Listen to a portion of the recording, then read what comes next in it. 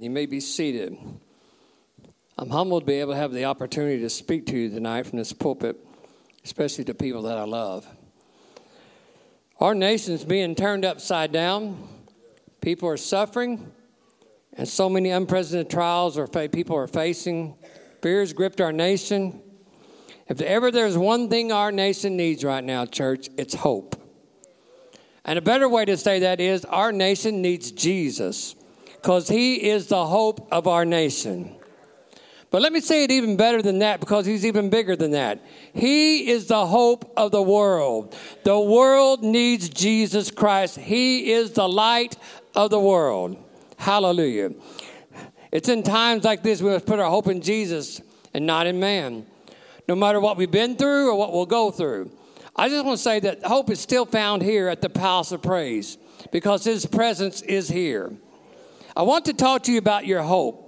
First of all, I guess I have to ask, does any of you in here still have hope in spite of the chaos in this world, all the chaos going on in your life? If so, make a joyful noise unto the Lord, all you people. Clap your hands, shout with a voice of triumph. Amen? Hallelujah. I guess I must first address what hope is so we all understand what I'm talking about. Webster simply says hope is a feeling of expectation and a desire for a certain thing to happen. But in the Bible, hope is the confident expectation of what God has promised, and its strength is in his faithfulness to his promises. It's believing if he said it, it will come to pass. See, for a believer, hope is based upon trusting the Lord. He is our hope. Hope is something you can have through Christ. It's also something you can lose. Have you lost hope due to the waiting or the longevity of your unpleasant circumstances? These uncertain times we're facing, many have. But you cannot lose hope in a time like this. Proverbs 13:12, Solomon said, "Hope deferred makes the heart sick, but a longing fulfilled is a tree of life." No one likes waiting. It feels good to get what we want. But when our expectations are delayed for a long time, we can experience disappointment, disillusionment, and a loss of hope. In some cases, prolonged waiting for what we eagerly desire can become such an affliction to us that it differs very little from a lingering sickness. This scenario is the exact meaning of Solomon's words, hope deferred makes the heart sick. The term deferred in the passage means to put off or drag out, as in a long, drawn-out process. Hope deferred can come from many things, such as a prayer of salvation for a loved one that continues unanswered year after year. It can be about an agonizing job search filled with endless interviews and rejections. It can be a long-term battle with a disease or a heartbreaking string of tragedies. As we eagerly hope for something important and it keeps being postponed, the longing we feel can make our heart sick. The word heart in the passage embodies not only the mental or emotional core, but the whole inward person. If something makes the heart sick, it causes despair and affliction. One translation renders the verse like this: when hope is crushed, the heart is crushed. Hope deferred can lead to depression and anxiety and actual physical sickness. When we wait for a good thing for so long that the desire and expectation turns to hopelessness, we can even become spiritually dried up.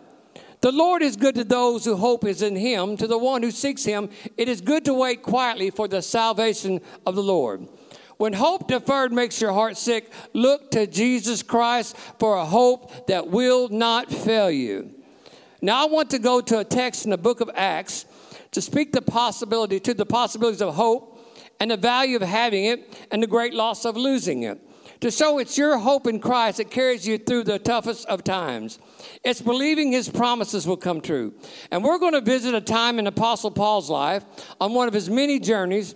How many know Paul had several journeys? This one being the result of his former journeys that now leads him to imprisonment and many trials to follow. We'll use this passage to find out how to have hope when things appear to be hopeless, and the importance of hanging on to hope in the toughest of times. Have any of you ever survived anything that at one point seemed hopeless? Wasn't sure you was going to make it, but you did. And you know it was only by the grace of God that you did. Something unpleasant appeared to never going to be over, never going to come through, never going to end up, never going to change. Have you ever given up hope when you just decided to give up, throw in the towel, that hope showed up and didn't give up on you? It pulled you back up, prompting you to try again, to get back in the game, to keep going forward onto your journey to your purpose. When Lazarus died after being dead for 4 days, hope showed up when everybody else had given up and said, Lazarus, come forth. And it lifted him back up and prompted him to get back in the game, to go forward and to fulfill his purpose. I'm here to tell you, if you put your hope in Christ and not in man, he will never fail you. I'm here to tell you that no matter what comes your way, hell or high water, he's got you, he's for you, and he'll come through for you.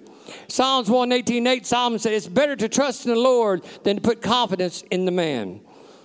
Lord, I feel like something special is going to happen for someone tonight. And I've been sent as a messenger to tell somebody, God said, don't give up yet. Hope is on the way. The promises he gave you are still true. And to tell another, you gave up too soon. Yes, it got hard. It was a tough season, but you didn't understand it had purpose. And to tell another, you got to find hope if you're ever going to survive what you're going through. And tonight, all y'all can find hope because hope is here. I dare someone to take out their cell phone right now, post on Facebook, hope is here. Go ahead. Type, hope is here at the Palace of Praise, and you should be here too. Why not? We post everything else on Facebook, but it's time to use it for God's glory instead of for just spreading gossip and despair. If we spread the gospel on social media as much as we do the gossip, the whole world would have heard of Jesus by now. Now let me get off my Facebook rant. The book of Acts is a very powerful book. Let me begin for a moment in Acts 13, and this is concerning Paul's life. It starts out by reading, now in the church that was at Antioch, there were certain prophets and teachers. Then it lists them all, and among the list were Barnabas and Paul. Verse 2 says, as they ministered to the Lord and fasted, the Holy Spirit said, now separate to me Barnabas and Saul, which is Paul, for the work to which I have called them. So they laid hands on them and sent them away. This being Paul's first missionary journey. I'm going to briefly mention a few things, though, that are significant that Paul experienced on his journeys. In chapter 13 on the island Paphos, through Paul, God struck a sorcerer blind. They went to Antioch and preached and was expelled from the region. In chapter 14, they went to Iconium, preached in the synagogue. A great multitude of Jews and Greeks were converted, making many Jews and Gentiles wanted to stone them. So they fled to Lystra, where Paul laid hands on a crippled man who was healed. They were stirring up a hornet's nest. Then the Jews from Antioch and Iconium went and stoned Paul, dragged him out of their city, supposing him to be dead. But in chapter 15, Paul and Barnabas part ways over a dispute. Then in chapter 16, Paul and Silas were cast into prison for casting a demon out of a slave girl and for their teachings. They were beaten severely before being in prison. In prison, God sends an earthquake, freeing him from prison, but not before saving the household of the jailer. In 17, Paul goes to Thessalonica, once again infuriating the Jews to the point they went looking for them. Paul fled to Berea. The Jews chased him there, and then Paul fled to Athens, preaching the resurrection. Then in 18, he goes to Corinth, working as a tent maker, and the Jews rose up against him, so he went to Ephesus to preach to the Jews. Then in chapter 21, Paul goes to Jerusalem, and he's arrested and beaten. In chapter 23, Jews conspire to kill Paul, and Paul is protected. I think you see, and I wanted you to see in Paul's journeys, it was one trial after another. So I could say to you, find it not strange, this fiery trial you're going through, as though some strange thing has happened to you. If serving God for Paul was full of trials, why would it not be for you too? Then we get to chapter 27. After being arrested in Jerusalem for preaching the gospel, Paul is sent to Rome to appeal to Caesar, which would lead Paul to getting to preach in Rome as God had promised he would. It's amazing sometimes the adversity it takes to get us to where God wants us. Upon boarding the ship, Paul warns them it's too dangerous to sail because of the weather, but they do it anyway. And as Paul had warned, they become caught in a hurricane. The force of the storm literally destroys the ship, leading them to run aground while the ship fell apart, and they had to jump off into the water to survive, leading Paul to become shipwrecked now on an unknown island with the 276 people who also survived. They were on an island, they called it Malta. Here was Paul, who was supposed to go to Rome as God had promised him. But now he's shipwrecked on an island called Malta. Can anything else go wrong in his life? Have you ever been there? Is all hope gone? I mean, God gave him a promise. He was to go to Rome. Well, let's see. Upon them jumping off the ship into the waters, swimming to the unknown shore, when they come to the shore, the Bible says the islanders were kind to them. They showed all 276 of them unusual kindness, it says. They immediately made them a fire and made them feel welcome. It says because of the rain that was falling and the cold they were having to endure. Remember, it's a bad storm. In Acts 28, verse 3, it says, Paul, wanting to do his part to help, decides to help with the fire. He gathers a bundle of sticks and laid them on the fire. Then it says a viper, a snake, a very poisonous snake. Because of the heat of the fire, it comes out of the fire and it's fastened on his hand. And apparently it was in the brushwood Paul gathered. Some say the snake was known as a leopard snake because of how it fastens to you. It doesn't just bite and let go. It's fastened to you as its jaws keep pumping venom into you. Let's pause for a moment and go back and let me quickly recap all Paul's been through thus far. He's in prison for preaching the gospel, been beaten time and time again. He's ran out of city after city. The Jews conspired to kill him. He's arrested in Jerusalem, hated by many of the Jews, shipwrecked as a result of them not listening to him, resulted in him now being on an island called Malta, stuck in the rain and the cold in an unknown place with unknown people when he should be in Rome. And just when he thinks, at least I'm in a safe place, he gets struck by a snake that could kill him. This is almost comical unless you've been in seasons of your life just like this. Just when you thought the fight, the struggle was over, you can breathe again. Here comes something else. I know my life is on the list. I've been there. Where it's one thing after another causing you to constantly ask what's next. And even finding yourself bracing for the what's next. Causing you to decide to say, I give up. What's the use? I'm not going to get there. I'm not ever going to make it. It's never going to stop. All hope for things ever changing are gone. You become hopeless.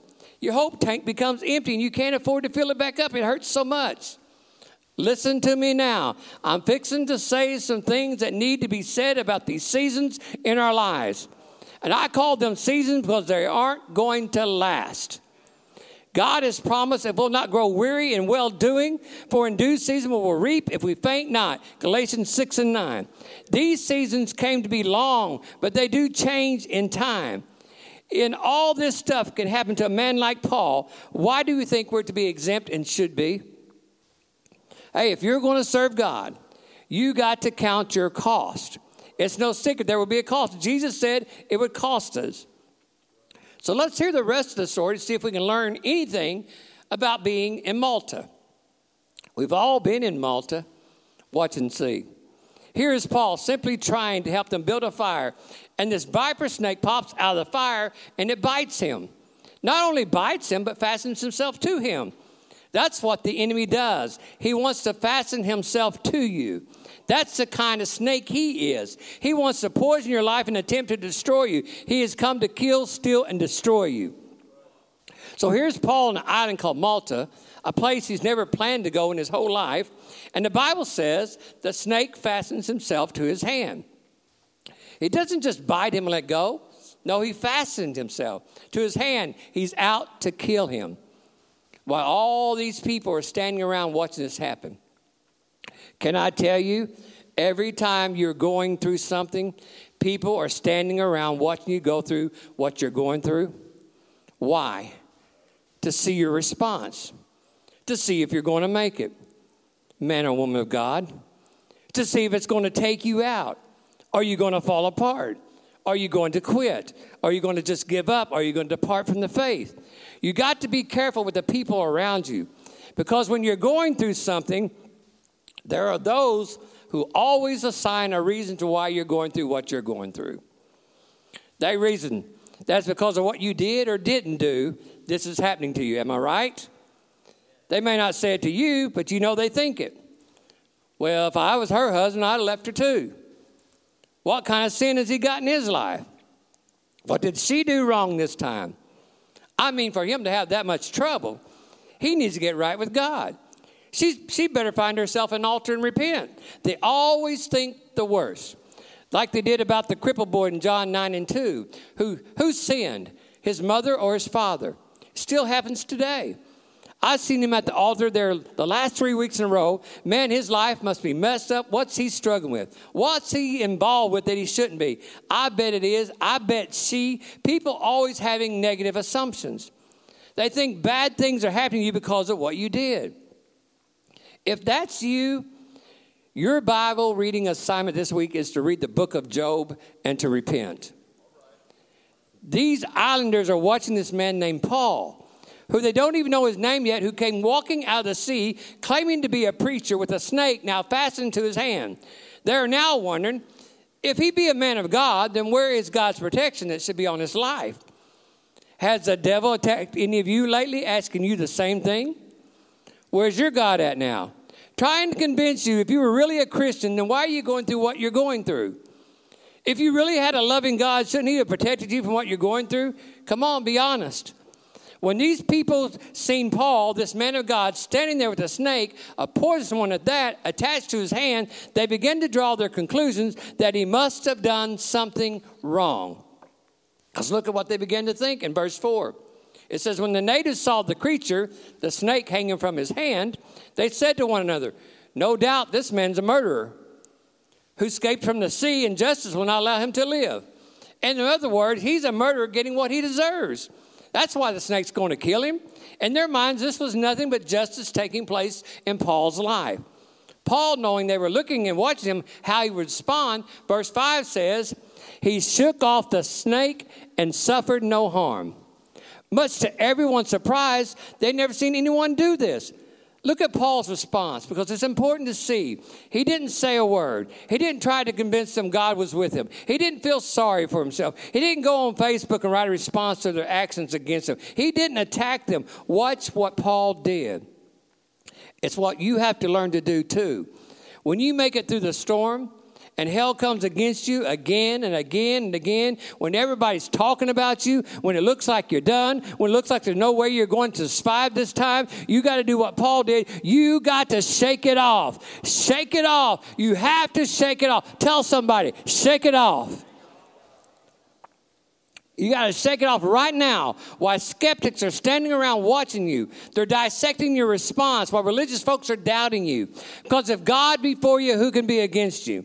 You don't need the approval of the island committee to prove that God is with you.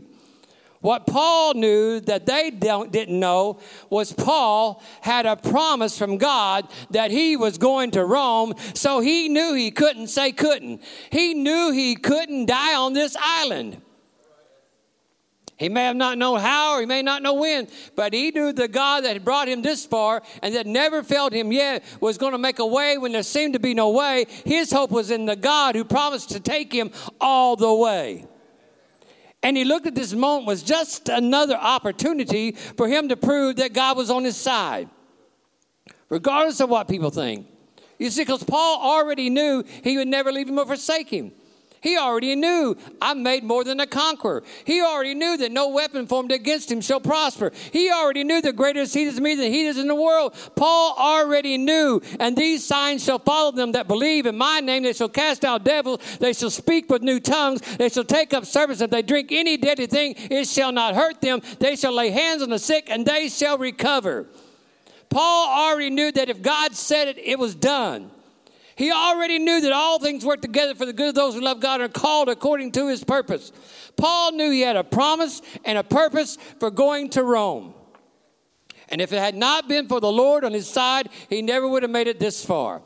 Many are the afflictions of the righteous, but my God said he shall deliver you from them all. So if I'm going to Rome, I can't die in Malta. So when the snake fell off into the fire and he didn't die, it wasn't no surprise to him. Because he knew it had to happen. I want you to say that. It had to happen. There are things in your life you've been through, you got to realize it had to happen. And you had to get through it. You had to make it. You had to hold on. You had to go through it because you have a promise. If God said you will see it, you will. If God said you'll make it, you will. If God said he'll save him, he will. If God said he'll heal her, he will. Our God is a God who cannot lie. If he said he's coming back, and he did, so he will. If he said in the last days, perilous times will come, and he did, so they will. If he said the same power that rose Jesus from the dead will raise you from the dead, he said it, and so it will. If he said the latter days will be greater than the former, and he did, so they will be. Come on, we got to stand on what his word says. Because you will not make it in these last days if you don't. Before every promise God makes, there's this little powerful 2-letter word, if. It makes his promises conditional. If my people who are called by my name will humble themselves and pray and seek my face and turn from their wicked ways, then I promise I will hear from heaven, forgive their sins, and heal their land. If is one of the most powerful words in the Bible, used over 100 times, because it speaks directly to our responsibility to God. If you have faith the size of a grain of a mustard seed, you say to this mountain, remove hence to yonder place, and it shall remove, and nothing shall be impossible unto you. God will do his part if we will do our part. If Paul at any part wanted to quit, he could have. But God don't quit on you. He never sees you as hopeless, but how do you see him is very important. For everybody who's been wondering why am I going through this? You've been so focused on the why so much, yet while you're seeking your time, but while you're spending your time seeking a reason, God is trying to give you a revelation, and you're missing it. Now, for those of you who knew Thelma McWilliams, she was a prayer warrior in this church. She taught me a lot by watching how she went through so many things. She, like Paul, just shook them off. She didn't murmur. She didn't complain. She didn't focus always on the why. She shared with me that she learned something about God with every trial that she went through. And I will never forget the revelation she shared with me. She was going to go to the hospital one time for surgery. And she said to me, I don't know what God's up to for me to be going to the hospital to have this surgery, but I'll know when I get there. She believed in everything she went through was for a purpose. And it was when she went for the surgery, she ended up leading the lady in the room beside her to the Lord. She always believed that God had a purpose tied to everything she went through. And she was always looking for it and more than looking for why. Knowing why doesn't always help, folks. If you hurt your arm and extremely hurtful, and you want to know why, I understand. So you go to the doctor and you get an x-ray. And he says the reason your arm's hurting is because you broke it. So now you know why. But let me ask you something. Just because you know why it's hurting, does it quit hurting? No. You still got to go through it no matter how much it hurts. Believe me, it'll get better in due time.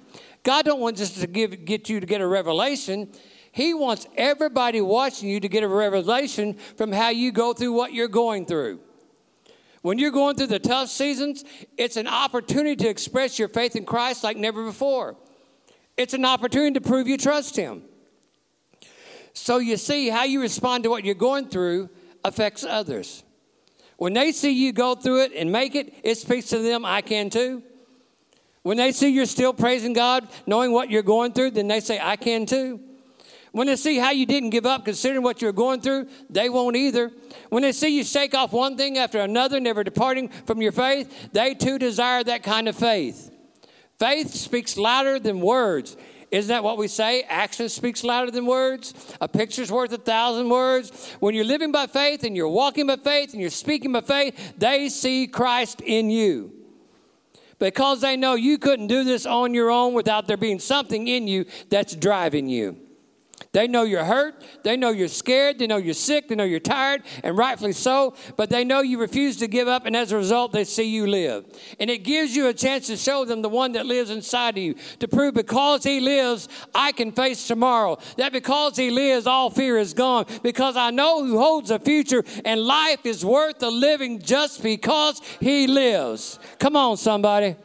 Can I get a witness? Here's a good place to take a praise break. I need somebody who's stuck in a bad situation. Stand up and start doing this. Shake this thing off. Come on, is anybody in here going through anything tonight? Then you need to stand up. There's one. Shake it off, Jeff. Shake that thing off. Shake it off. I come to tell you you're going to make it. I come to tell you this too shall pass. God wants everybody around you to see you shake it off. God wants everybody to see you that though he slay you, you will trust him. Hallelujah. Hallelujah. Praise the name of the Lord.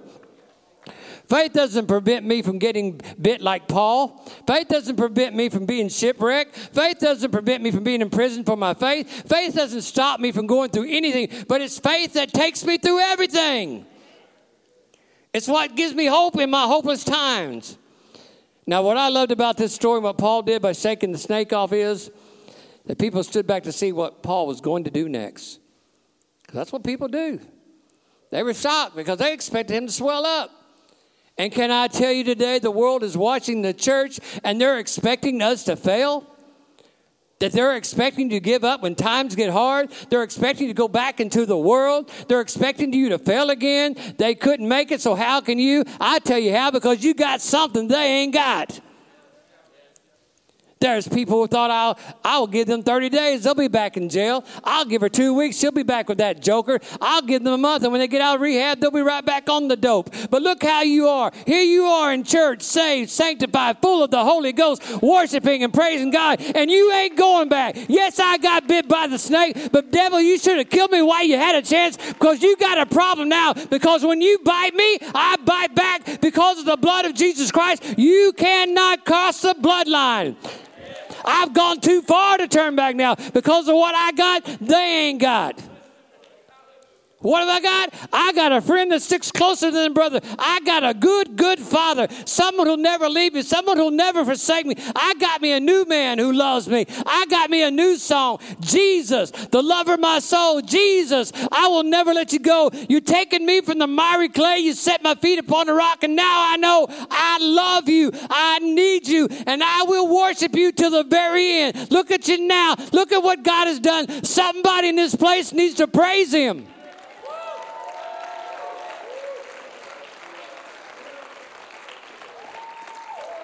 Come on. So here they stand, waiting to see what's going to happen next. Verse 6 says, they expected him to swell up or suddenly fall down dead. People always expect the worst for you. You know the old saying, with friends like that, who needs enemies? But if they looked a long time, the Bible says they looked for a long time. They had watched him for a while, how he's responding to his troubles. Isn't that what people still do today? Just wait to see what you're going through, if it's going to kill you, take you out, or destroy you. Because they know what you're going through has the potential to do that. They hear you're going through something, they watch how you are going to respond. Are you going to fight or flight? But after they've looked for a long time and they saw no change in him, that he didn't run away, that he didn't die, that he didn't blame anyone, that he wasn't angry, they changed their minds and said that he was a god. Can you believe this? Just like folks. 1 minute he was a murderer, the next minute he's a god. 1 minute Hosanna, 1 minute crucify him. That's what people do. Your response causes them to form an opinion of you. If every time something happens to you and you fall apart and you lose your faith and don't come back to church till it's over, not only affects their opinion of you, but of your faith.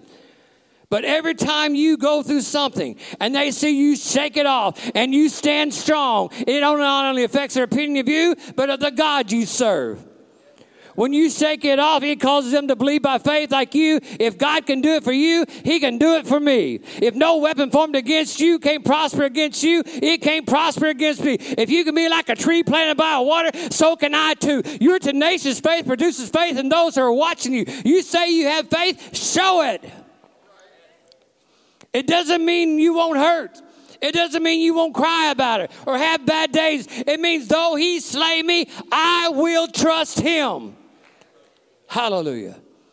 Get this. This all happens in Malta. A place he never intentionally meant to be. Have you ever ended up in a place in your life you never intended to be? Come on. We all have. At some point in our lives, been led astray and become stuck for a season. We've all been to a Malta season in our lives. And when you find yourself stuck in a season of your life, of being somewhere you never wanted to be, circumstances led you there. Life in itself has a way of taking you there. How many of you can testify to that? To testify to saying, I never dreamed I would have. I wasn't trying to. It happened so quickly. I never thought I'd become addicted. I wasn't planning on doing it. Then you got stuck in a place in Malta. And when you end up in Malta, you got a choice to make, like Paul did. Either you die in Malta or you survive Malta. It wasn't Paul's decision to go to Malta, but he made a decision about what to do while he was there. And you got a decision to make what you're going to do while you're in the place that you're in. He can just sit and wait for a day, for an opportunity to someday maybe get off the island. Or he thought, well, I can do what I did in Jerusalem. After people watched him get bit by a viper and survive and he didn't die, word spread throughout the island that Paul was a god. And it just so happened.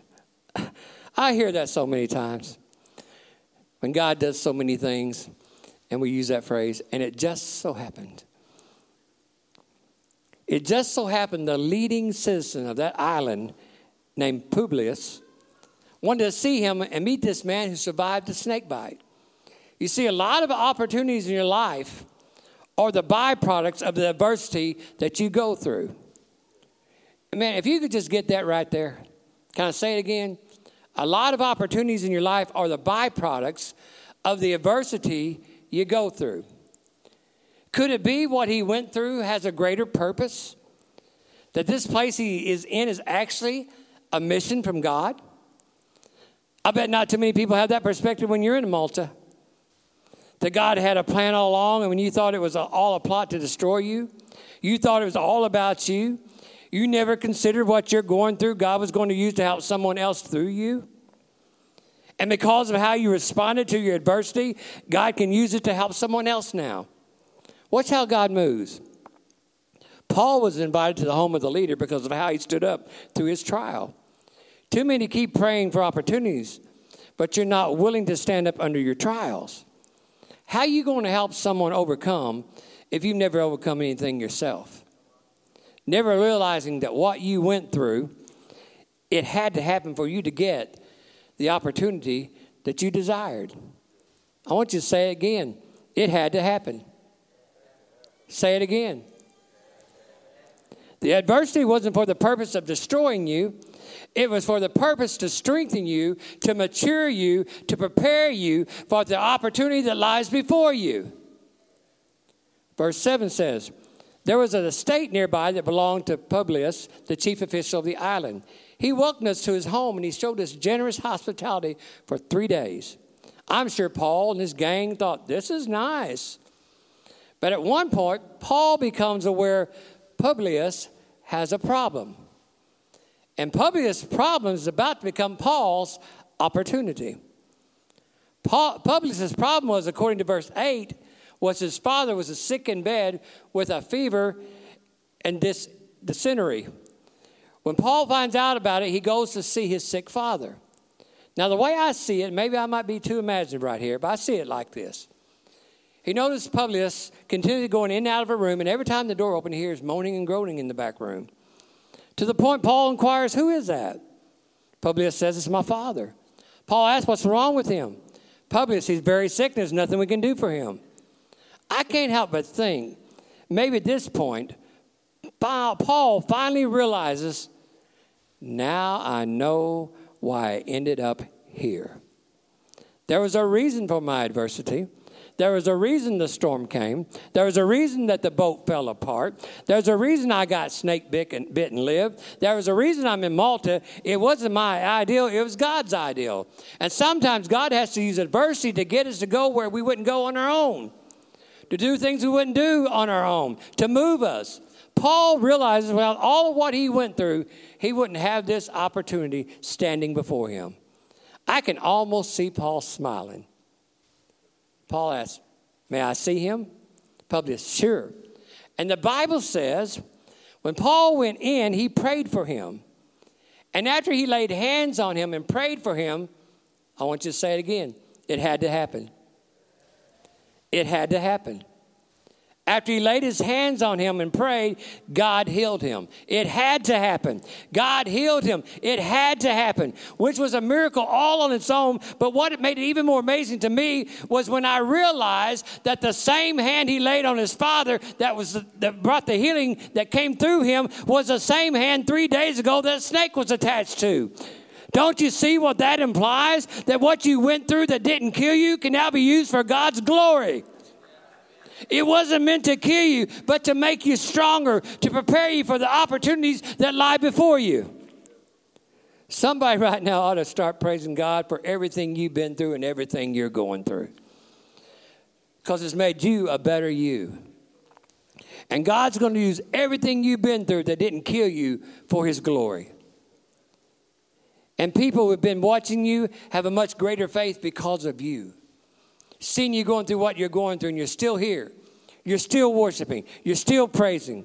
I'm here to tell everyone, hope is in this place. So therefore, there is an opportunity for you to be healed. There's an opportunity for you to be delivered. There's an opportunity for you to be set free. You're not here by mistake. It could be even the adversity got you here tonight. Now you must decide why you're here. Are you going to just recite, or are you going to get up tonight out of your seat and come and get what God's got for you here tonight? Are you going to take advantage of this opportunity to be in the presence of God and give a revelation of who God is? Are you going to come and receive hope? Because hope is here. You can't keep the snake from biting you. You just got to be willing to bite back. The same hand that the snake bit is the same hand that the healing came from. And because of how Paul responded to his Malta, verse 9 says, after he healed his father, word went out. Get this. The result of the rest of the island who had diseases also came to Paul and were all healed. Publius turned his house into a church building overnight. It had to happen.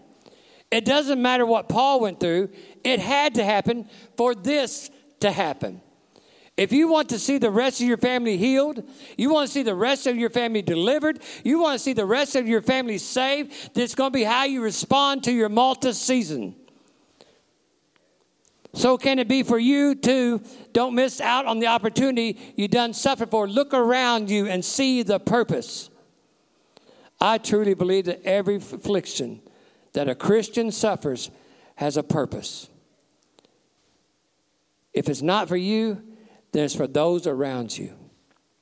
My daddy's sickness and my daddy's suffering played a big part of me giving my life to God. And as a result, I'm standing here today preaching the gospel to you. It had to happen. I've been through some tough stuff. I've been to Malta, and so have you. It had to happen for this to happen tonight. Come on, somebody. If my musicians would go ahead and come, I'm going to wrap this up here in just a minute. When Paul was going through the storm, Paul said, we must run aground on some island. Paul thought Malta needed him, but it turns out Malta needed Paul. I said it backwards. Paul thought he needed Malta, but it turns out Malta needed Paul. So it had to happen. Some of you have been through a lot of things, one thing after another. You don't like what you're going through. You're in Malta. I say look for the opportunity to release. Paul wasn't worried about dying from the snake because he had a promise from God. He was going to Rome. He had a promise. There was another gentleman who had a promise, John the Revelator. He had a promise, and when he faced his greatest sufferings, they were persecuting the Christians. They were rounding them up, and they was putting them in boiling pots and boiling them. Josephus wrote about John the Revelator's life and his experience and his suffering. It said they walked him up these stairs, walked him out to the end of the plank. And they said, John, all you got to do is deny Christ, and we'll turn you loose. That's all you got to do. John says, I can't. He said, yes, you can. If you don't, we're going to throw you in that boiling pot of water, and you're going to boil to death. He said, but I can't. What do you mean you can't? He said, you just don't understand. God gave me a promise. He said, before I die, I will see him face to face. So he believed no matter what you do to me, in the meantime, what are the meantimes? Just what it says. Take it literally. It's a meantime. John believed because of his promise, you can't kill me. I may not understand it, but because most likely anyone who else has gone through this and been thrown in that water, I've seen them, they died. But I'm going to believe it doesn't have to happen to me. Come on, somebody, I'm talking to you now. Just because daddy died of it, don't mean you got to die of it. So when he refused, they boiled him, threw him into hot water, and he would not die. They kept watching and waiting for him to die. He'd say he'd flop around. He looked like a porpoise. Everything burned off of him to the point finally they couldn't take it. And they said, get him out of there now. So they take him out and they take him to an island called Patmos. So here he lays, John, burnt beyond recognition. Burnt and suffering on an island, left to die. And then while he's laying there, he hears a voice. John, John, it's me. Is that you, Lord? Yes. Let's go write the book of Revelations. Just like he promised, before he died, he's seen Jesus face to face. And it was that promise that got him through the toughest times of his life. So what John went through had to happen for the opportunity for him to see Christ face to face. It's hard to make sense of what's going on in the world right now, going through so many things in life, flooded with trials. And many of us begin to ask why. God, why is this happening? Why am I going through this? Through this passage in Acts 27 and chapter 28, Paul shows us what it looks like to move forward in moments where it doesn't make sense.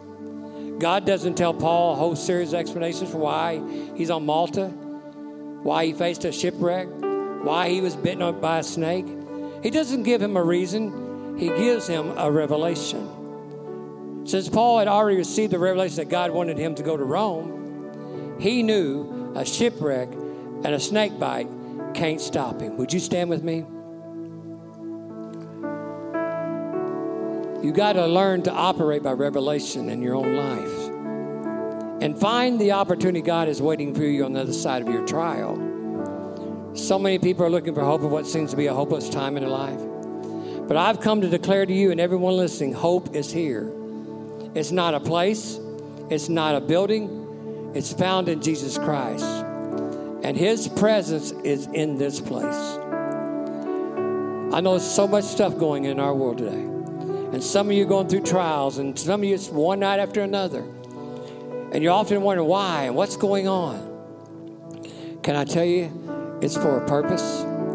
Can I tell you it might be a mission from God? Can I tell you it's making you stronger? Can I tell you it's going to make you a better you? Can I tell you it's got a purpose, and maybe it's not for you, it might be for somebody else? Can I tell you that people are watching you, seeing how you're going to respond, what you're going to do, with what you're going through? And can I tell you the greatest thing to do when you're in those places? Look at what you're going through as an opportunity for you to show your faith like never before. Look at it as an opportunity to stand up and declare, though he slay me, I will trust him. Hope is what our nation needs. Jesus is what our nation needs. Hope is what you need. So I'm going to open the altars now. I'm going to have them sing in just a moment. If you're here tonight, whatever you're going through in your life, whatever, it doesn't matter, but whatever it is, I'm going to invite you to come to the altar before hope, because hope is here, and hope will help you in your times of trouble. If you guys start singing, if you're here tonight, you say, Randy, I need to come. I'm in a place. I didn't intend to be there, but I'm there. I want you to come and let God begin to minister to you. As he's coming, I need some prayer warriors together.